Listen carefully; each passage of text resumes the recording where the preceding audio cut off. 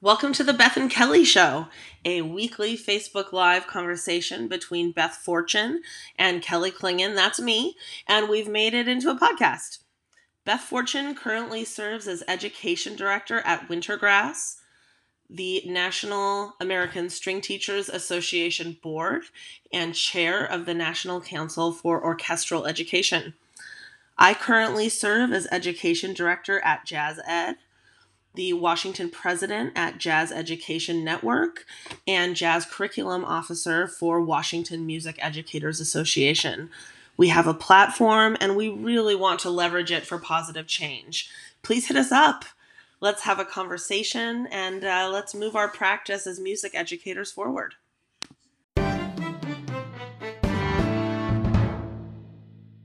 Welcome to the first episode of 2021. And it's episode 25. I like how it's a nice number for the first of something.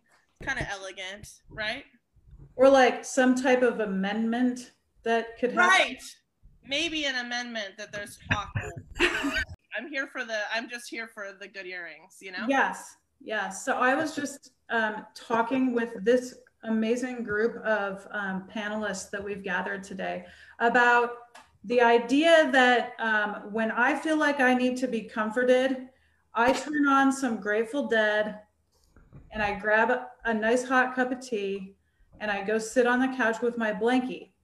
And that is like what is needed in this world right now. We need coziness, we need warmth, and something wrapping its arms around us to make us feel like we're safe, because this world is not feeling very safe right now, politically and in what's going on. So we are going to talk about, we're going to start with the Grateful Dead. And we're calling this episode Dead Ed. Yeah. And I have gathered this amazing panel of folks who are all stunning musicians, first of all, and artists.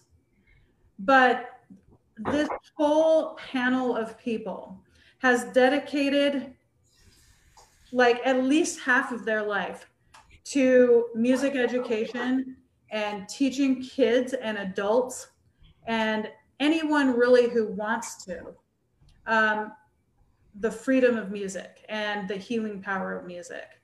And so these people, I'm going to introduce them, are going to talk through this with us. Okay, so the first person that I'd like to introduce is amazing guitarist of all sorts, a person who plays all kinds of music, an extremely amazing jazz musician and rock guitarist, Ari Joshua. And Ari is also a music educator here in Seattle who has worked with numerous of my students over the years. On my right, I have no idea what Zoom is doing right now, but on my right, I've got a person who has contributed to the overall general artistic infrastructure of the greater Puget Sound region, a person who constantly is playing music, composing music, teaching music, building events for and with music, and inspiring others. And that is one of my partners in crime at the Wintergrass Festival, Ricky Jean Powell. To my bottom left is living legend, multi-instrumentalist, storyteller, inspiration, original member of the movement, and partner in teaching at Wintergrass, Joe Craven. Yes. And below me is one of our most reliable bass instructors in the Puget Sound region, and a person who I go to when I have a crazy idea. This person helps me put crazy ideas together. And crazy idea number one was, I want to do a concert with a middle school orchestra that's all Grateful Dead.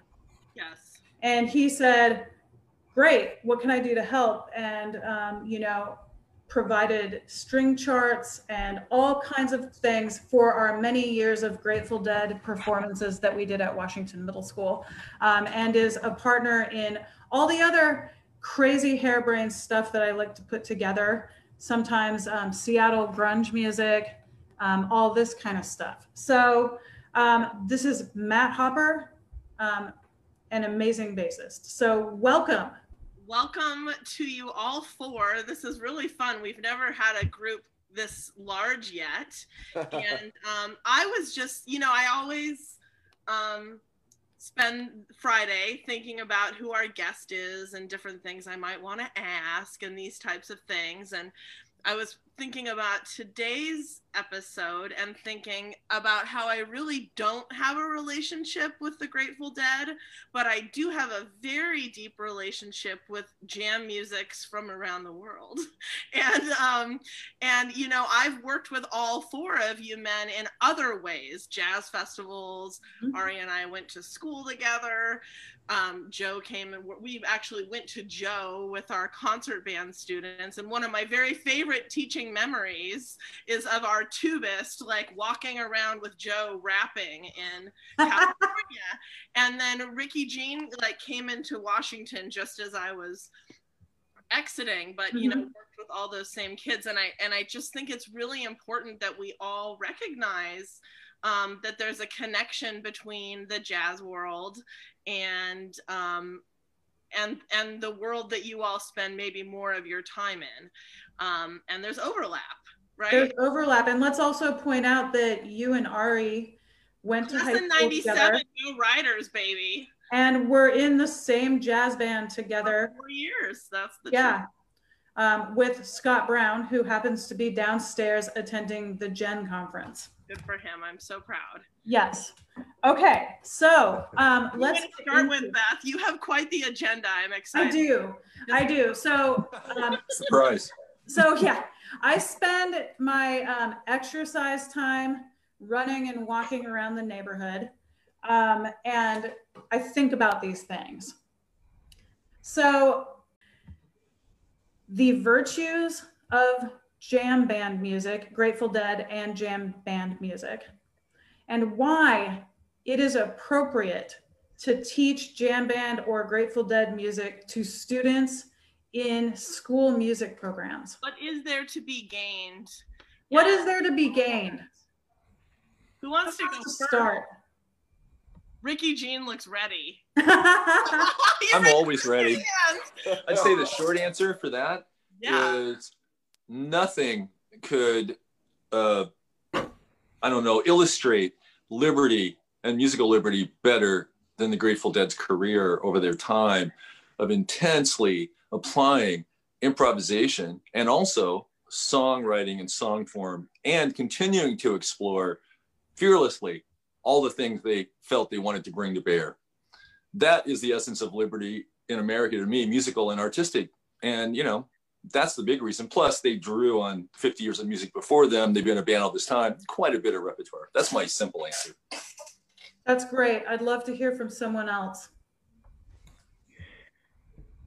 I feel like it bridges the gap between, what you have jazz bands typically are, a big part of middle schools and high schools. And the Dead's music bridges this gap between, this improvisation along, with rock music and more orchestrated or arranged music, showing kids that let me say it a different way. There are so many students who don't want to dip their toe in improvisation, so stay away from jazz band thinking that they'll never have to. Whereas if we were teaching improvisation to all of our students, and they would start realizing that in fact being an improviser can get you all kinds of gigs, not just in jazz bands. Yeah. Joe was ready. He's yes. I think it's really great to have kids understand that there are different, to use fancy words, different pedagogical systems of how to learn.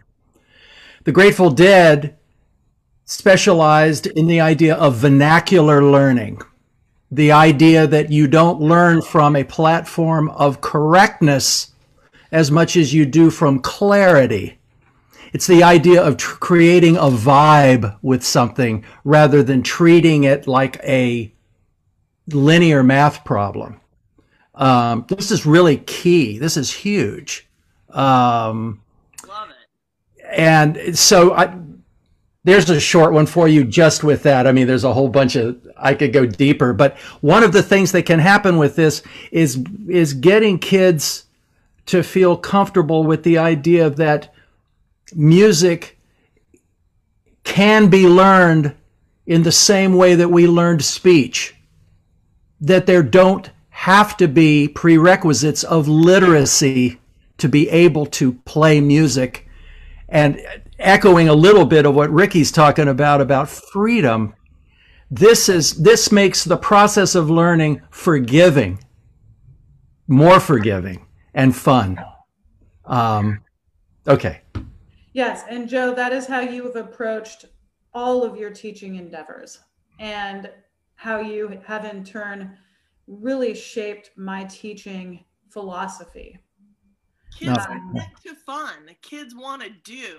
Kids want to do. Let's not tell them they have to know this scale and that thing to start making music. Let's make a vibe and have some fun together. That was one of my favorite things. The very first time that I went to Washington Middle School to start working on things for that first concert, and Ricky Jean was in there already teaching the kids how to play Shakedown Street with no music in front of them. He was just showed them a line, and they started mimicking it back, and it was instantly accessible and enjoyable, and the kids were having fun, and like I just got a huge grin on my face. I'm like, this is going to be a really good time. Yeah, Ari, we'd love to hear from you. I just want to say that this is like the coolest podcast right now for me, and I want to explain the perspective here. And this will me and Kelly in 9th grade in Roosevelt High School, when it walked into the jazz band the first day, I didn't even know how to play jazz. I was like really into blues and Hendrix, and Scott, God bless him, put me in the band because I probably played a soulful solo, Yeah. But it was instantly within that time period, that same year, I saw the Grateful Dead the first time. I saw them twice at Memorial Stadium. I think I saw Joe the same year as well, probably with David Grisman. I saw Joe multiple times during that era with David Grisman. So I'm sort of like a prime example of how important this music is for education. And I want to loop back to Beth also, because, right at the beginning of this, she's talking about the heart and the feeling and the emotion and the soothing energy that music can bring. And that was a huge part of why I got into music in the first place. And I don't know what I would do. I don't know who I would be if I didn't have these things. They provided so much good energy, and both intellectually stimulating to study the music of the Grateful Dead. Yeah. Well, sure. Yeah. So yes, both intellectually and, creatively. But, Kelly, when I got in the jazz band and was asked to solo over some changes, I didn't know what to do. But when I had the Grateful Dead as an option, I was already getting into like scales and theory, and everyone can relate to this, but I was exploring playing, but I didn't have to change quite as much as in jazz, but it was the same sort of information. I was able to access straight to the feeling, but just one chord, or maybe 2 chords or 3 chords. But, Jerry had a way of playing through the chord changes the way a horn player in jazz would play through the chord changes. So you still had to kind of study a certain amount. But I mean, I don't want to, I want to pass the torch here and let other people talk some more. Ari, all of that makes me think, of course, about, kids understand things whether or not we say it out loud. Yep. For sure. and you were learning the importance of group. Somebody's phone is popping off. It's Friday night, y'all. Sorry. I got my White Claw. We got the phone ringing. Let's do this thing.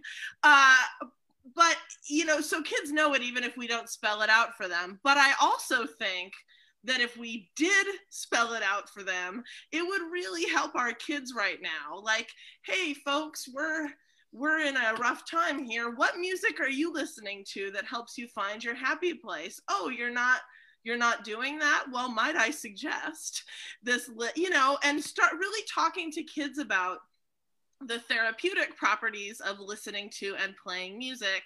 I think this helps us sustain.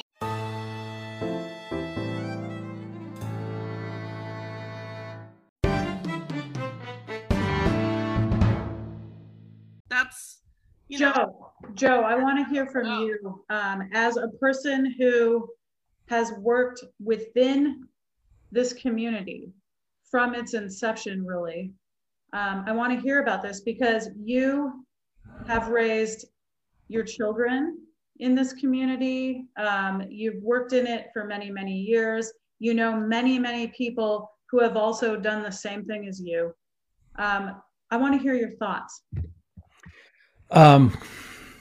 Where to begin? Yeah. You can begin at the beginning, Joe. Ari hit on some great stuff.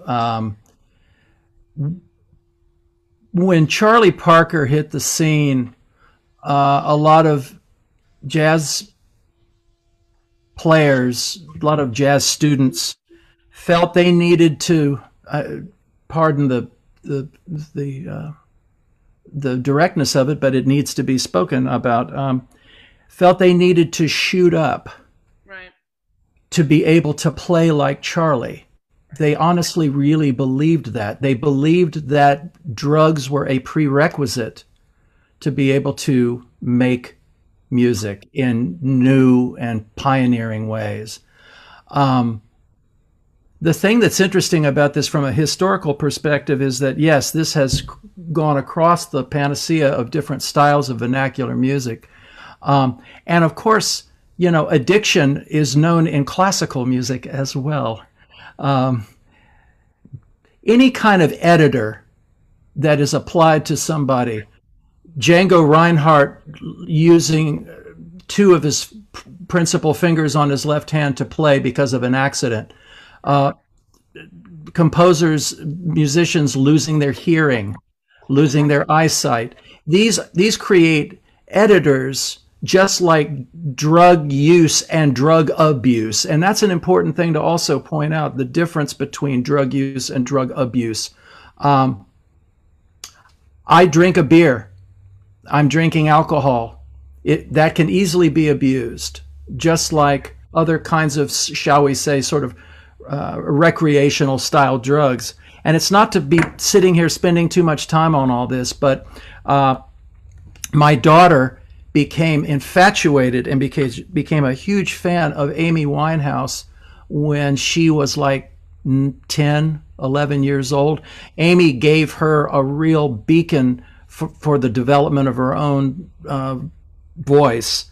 And she didn't realize the backstory of that. And when she found out later about it, it really becomes, and Ari pointed this out too, it is not, that needs to be separated. It is not a prerequisite to be able to feel like there needs to be an understanding of it if you're in that space.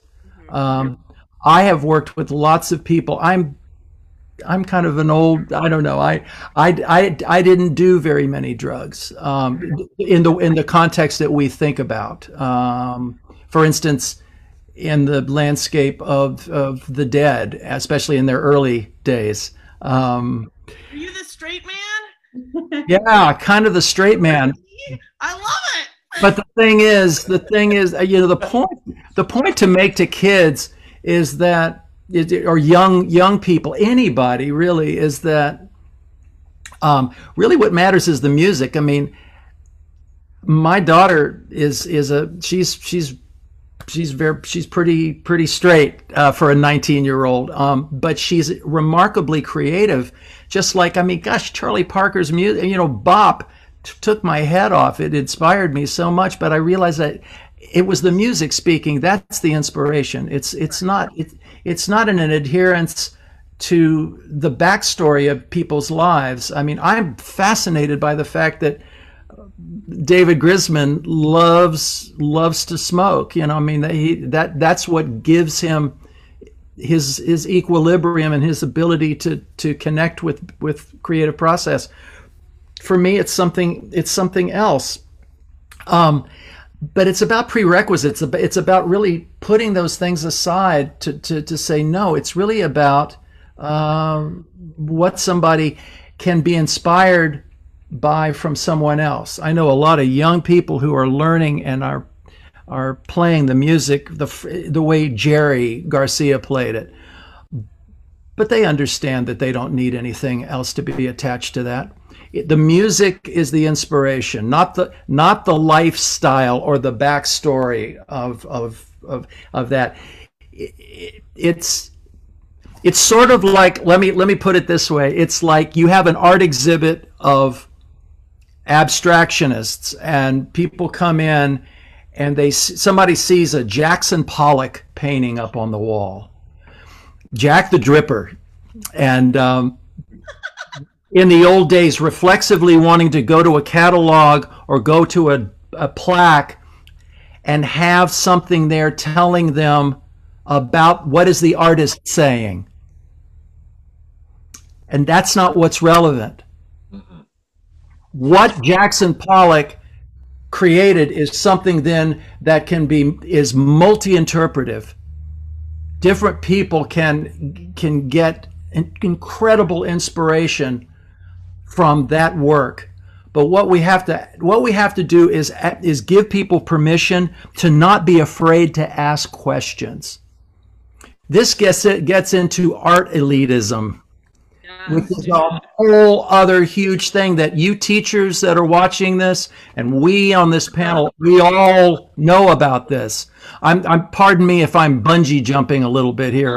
Bungee jump right into this topic. Thank you. But yeah, it's on the menu anyway, Joe. So you're just okay. But I think, you know, I mean, but just to try to put a bow on the idea of people having things that hold them back with the music because of something else connected to it that might seem unpleasant, dark, a concern if you're working with young people, and how, you know, with the realization that these kids, you know, the backup on these kids are their parents and the home that they come from and the value systems that those houses have, and to be respectful of all that. But I think if we really focus on the idea of, wow, it's about the music, it's allowing kids to be, it's like show kids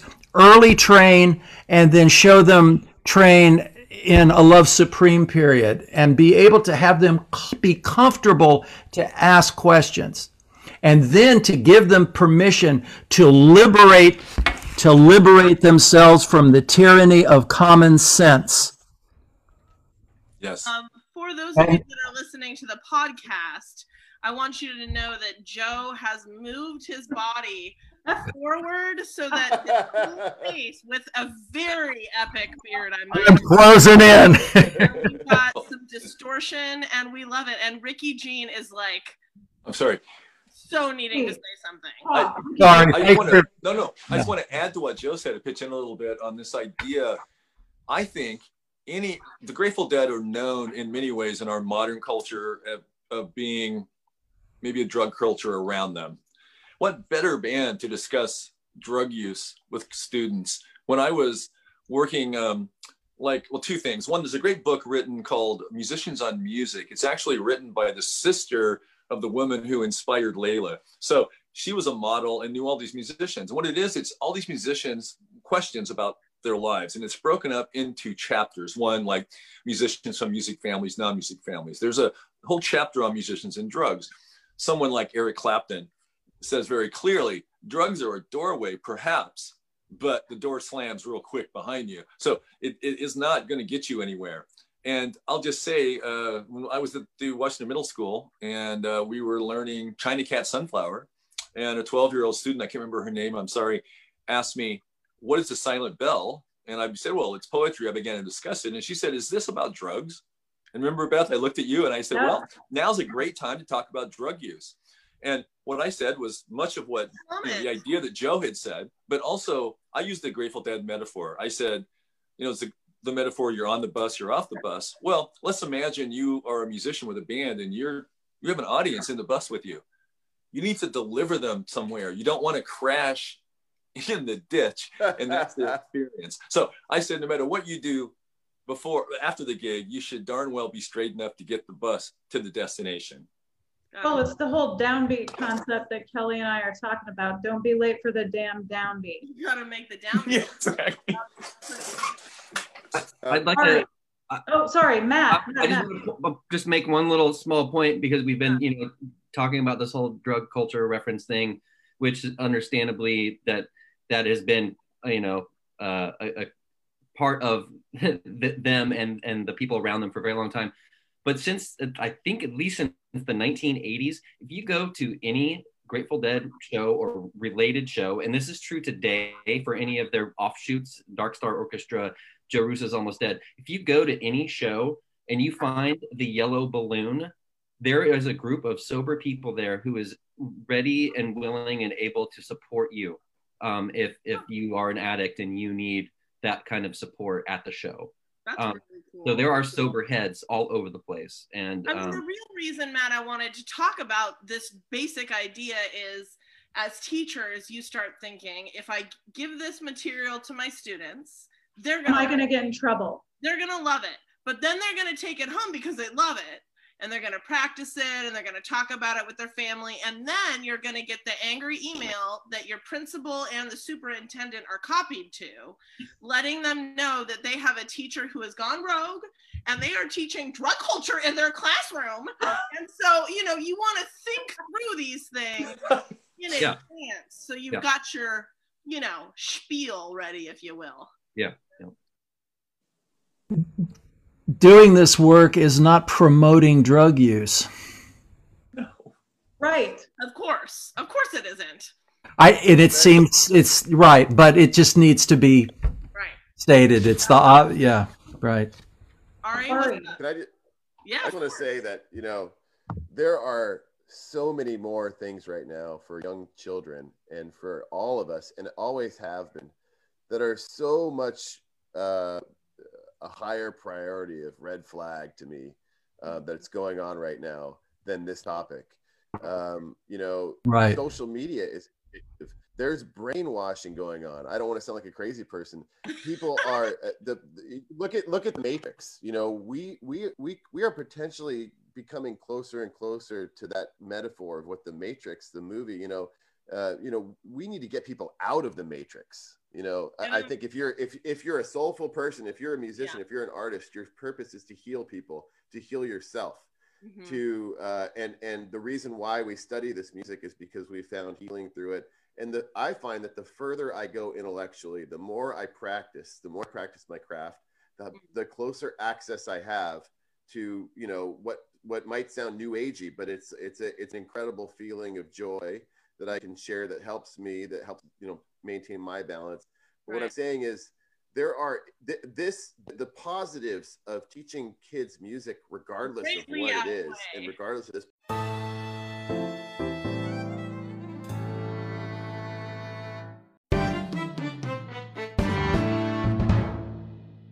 And let's argue, because I think I can go there. I bet we can all go to this place of saying that all of our students should have a transformative experience through music, and that if it's a music that is accessible, and I would say something that has a groove, something that lots of kids can improvise over, with a melody that's approachable.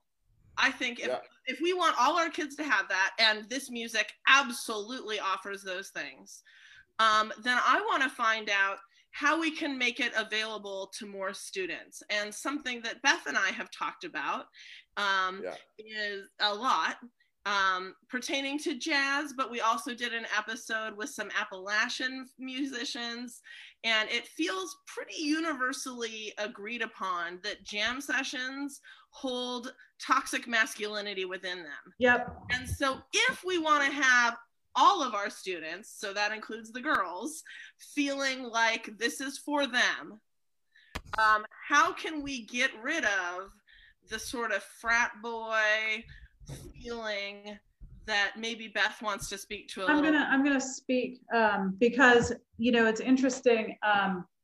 My involvement in this music came first from like the Grateful Dead. I consider the Grateful Dead my gateway into bluegrass, actually, by listening to Old and in the Way, and then the Grisman Band, and Joe, and like going to see Joe when I was in college, and play with the David Grisman Band, and then later on being able to just, you know, be able to collaborate with Joe over many years is, you know, amazing. I found my way into this music. I played in a straight up jam band in college. There was a purple bus with a rainbow. There was a purple bus. I'm gonna be tagging the members of that band when we put this out into the world. But that there are people listening to this show right now that would be on tour with us. There were two girls in that band. Okay, myself and Sarah, who we called Daisy, and we were two girls in the jam band scene. And I don't know. I mean, like I have combed my brain, and we're talking jam band here, because a lot of times women, they'll flush off into the folk scene or into the fiddle scene or the old time or bluegrass scene. There's way more women in those scenes than there are in the straight up jam band scene. And would you say, Beth, that's because it somehow feels more welcoming? Well, I guess maybe women see themselves there. Right. And I was talking with Matt the other day about it, and I'm like, you know, I'm a woman who will flat out say, I get joy from, and I want to, and am drawn to music of the jam band genre. How come there aren't very many women? And Matt was talking about how his wife is the same way. Oh, Matt, tell me about your wife's feelings. Yes. Oh, I'll let my wife tell you about it. Pop on screen and tell us. If she was here, she would just be ecstatic to her thoughts about all of this. You know, this is something that we talk about on a somewhat regular basis around our house. Not just the you know, it can be toxic, you know, masculine energy that can be at these, you know, things associated with this scene sometimes, but also the racial divide. You know, you see mostly a lot of white people, a lot of white dudes, you know, but it doesn't have to be that way. It really doesn't. I think that those groups just kind of white guys just kind of latched onto it a little easier. But it truly can be for everyone. It can be. But we have to find teachable ways to implement that. Yeah. Yes. And we have to find teachers that are willing to do it, right? Like, we got to find teachers who are in the trenches that are willing to say, all right, we're going to play this music, and everyone in the ensemble is going to be a part of it. It's not going to be a choice, because if the choice was put out there, only the white dudes would choose to do it sometimes. And so yeah, I know. Please, I want to hear what you have to say about it, please. Okay, a couple of things. I do know some women that were around the Dead a lot, like Caroline, you know, the Mountain Girl. Remember that when the Dead, I will say this, not on stage with them, when the Dead were touring, Candace Brightman, you know, she's a woman, ran their lights for years. You know, Betty Cantor, yeah, the engineer. We can go on about that. So they weren't anti-female. I did ask one of my friends, Pat Cole. She knew them when they were in the Hate, And so she knew, they played at her wedding in 1967, I think. So there was a lot of women around them. And I asked her about it. Then that woman should stand up and say, you're being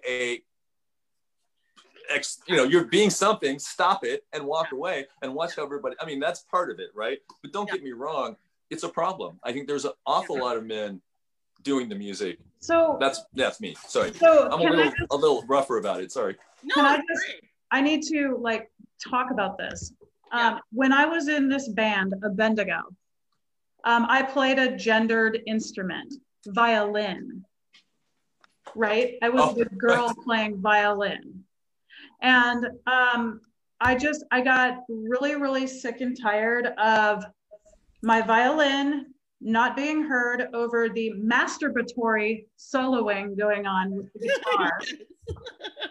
Indeed. Yes. I am on stage and I am wowing you with my prowess. Yes. And so I went ahead, bought myself a tube amp, propped that thing up on a chair, bought the very first line of the Yamaha silent violin, the electric violin. I bought myself an electric violin and an effects processor circa like 1998 or whatever.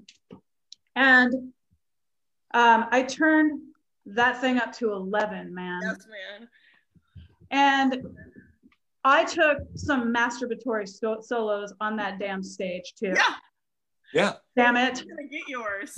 And it's like, how come you see so few people doing this, so few women doing this? Yeah. I did a little research, and I guess, and this is the jazz band connection thing shining.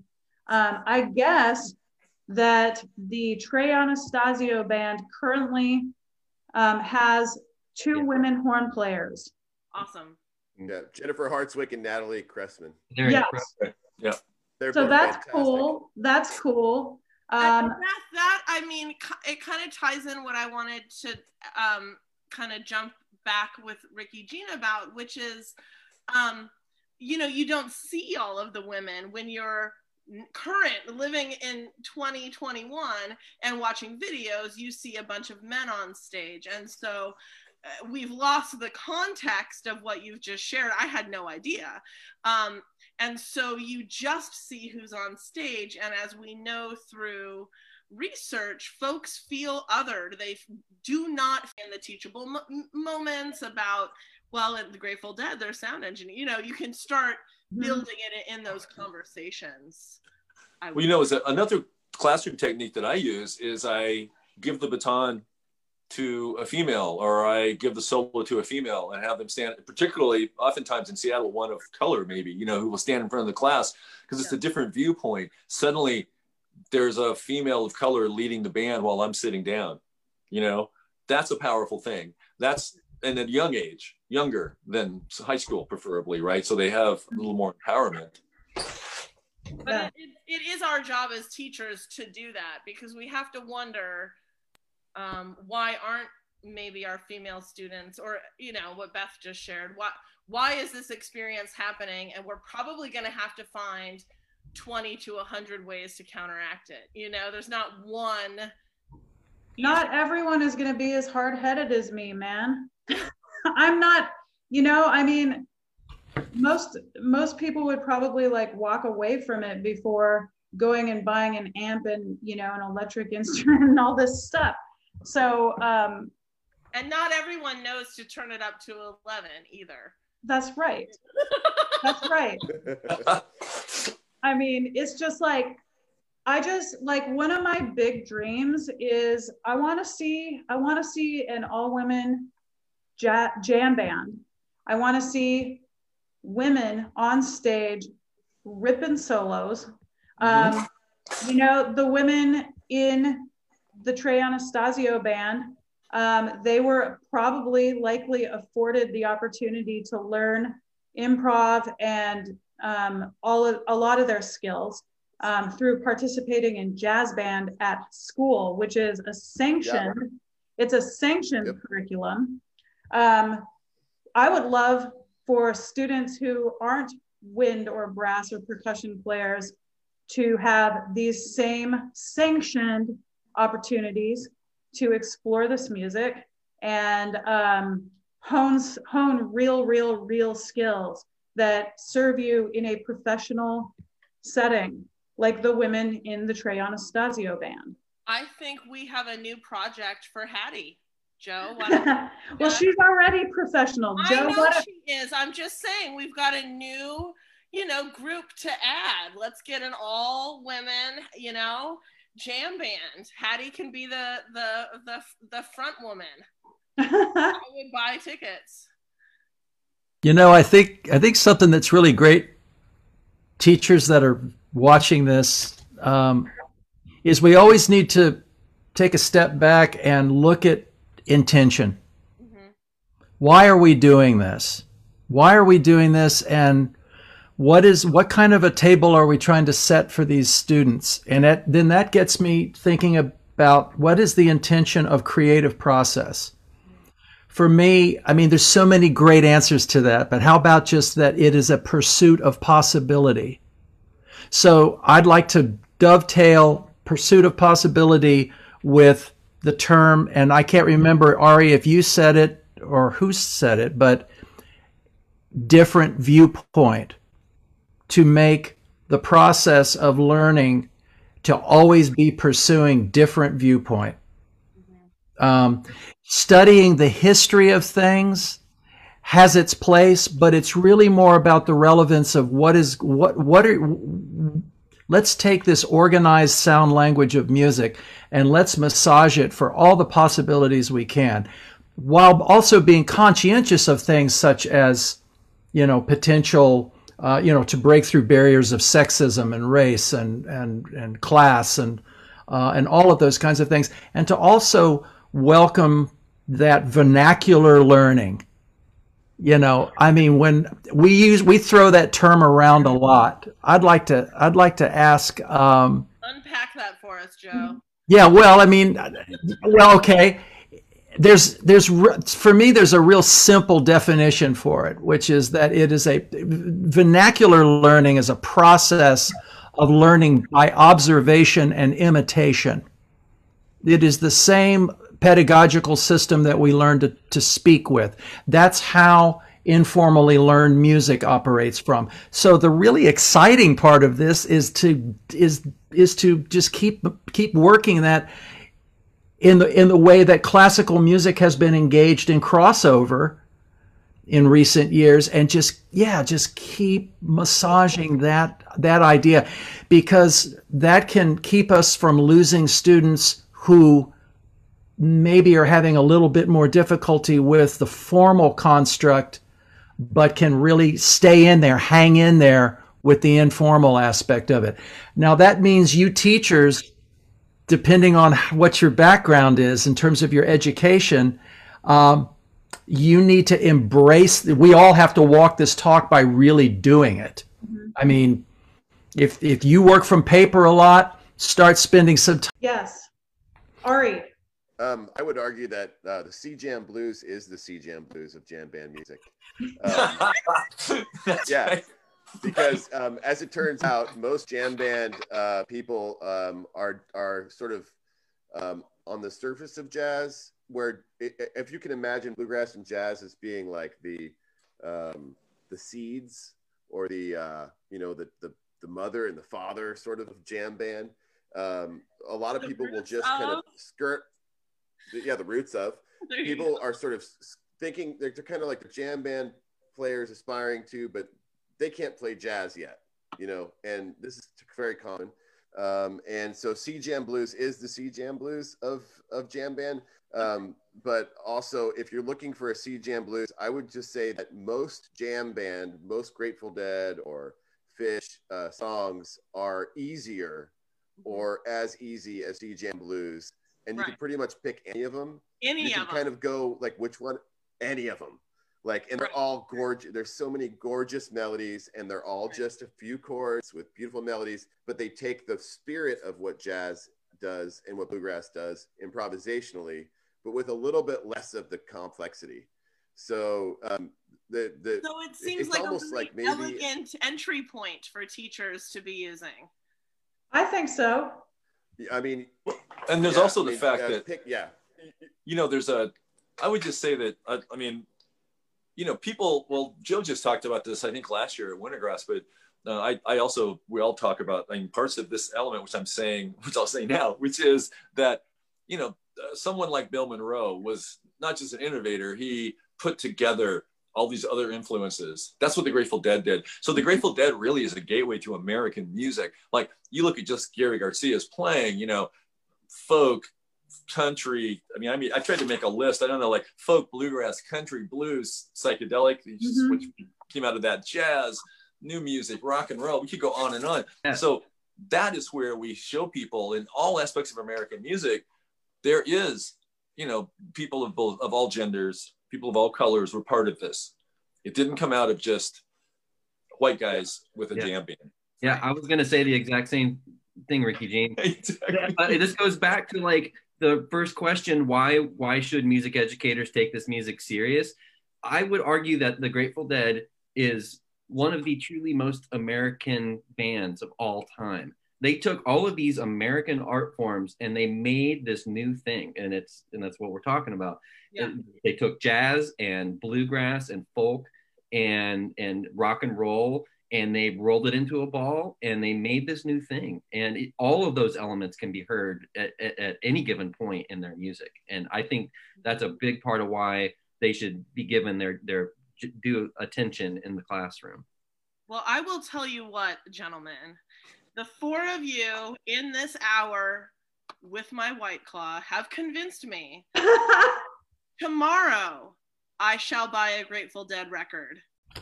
I want it, Ricky. Bravo, sir.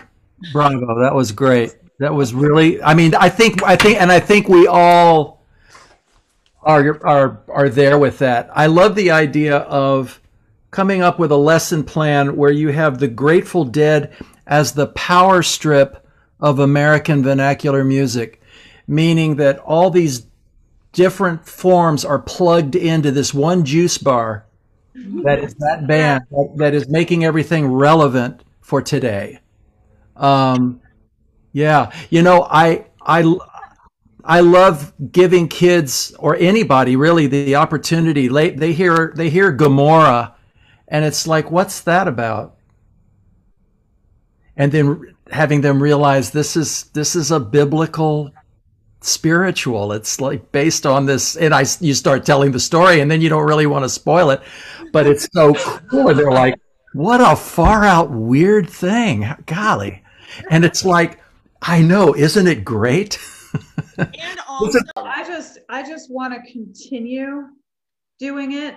I want to make a movement. I want kids to be playing this music and not feel like they're being punished in their school life for playing this music.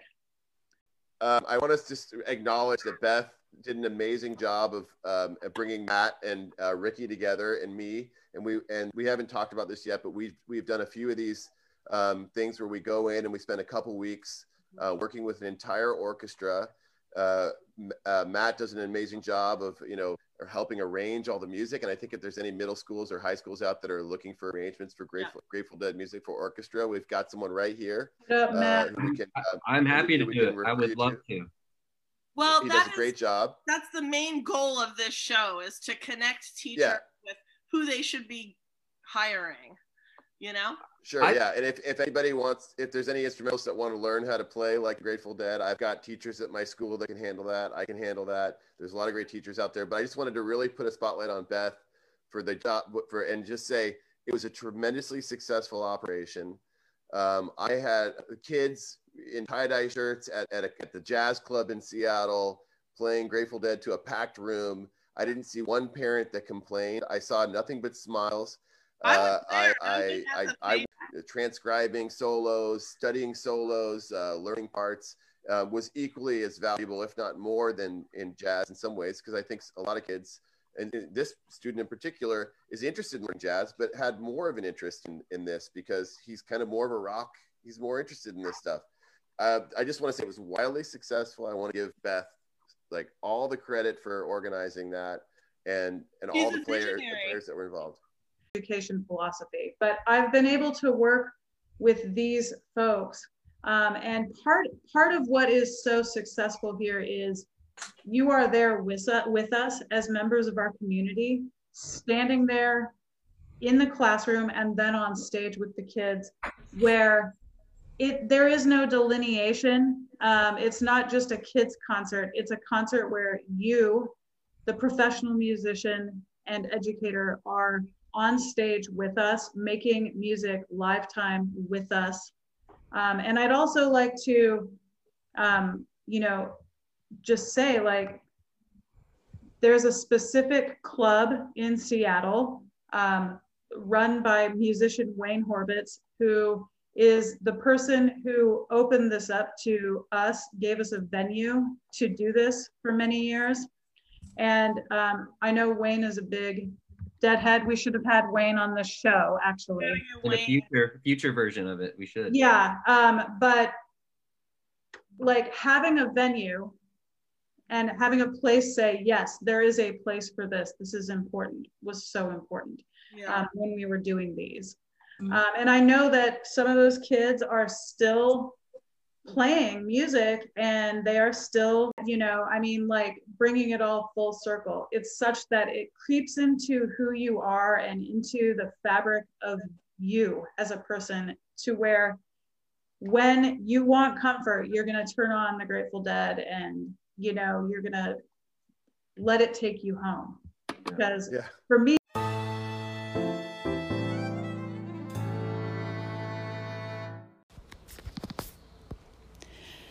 a million thanks to our listeners, followers, and subscribers.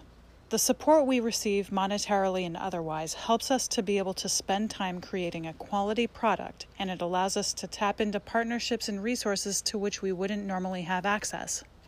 We are stoked about the journey of learning we have ahead of us, and we are delighted you've decided to join.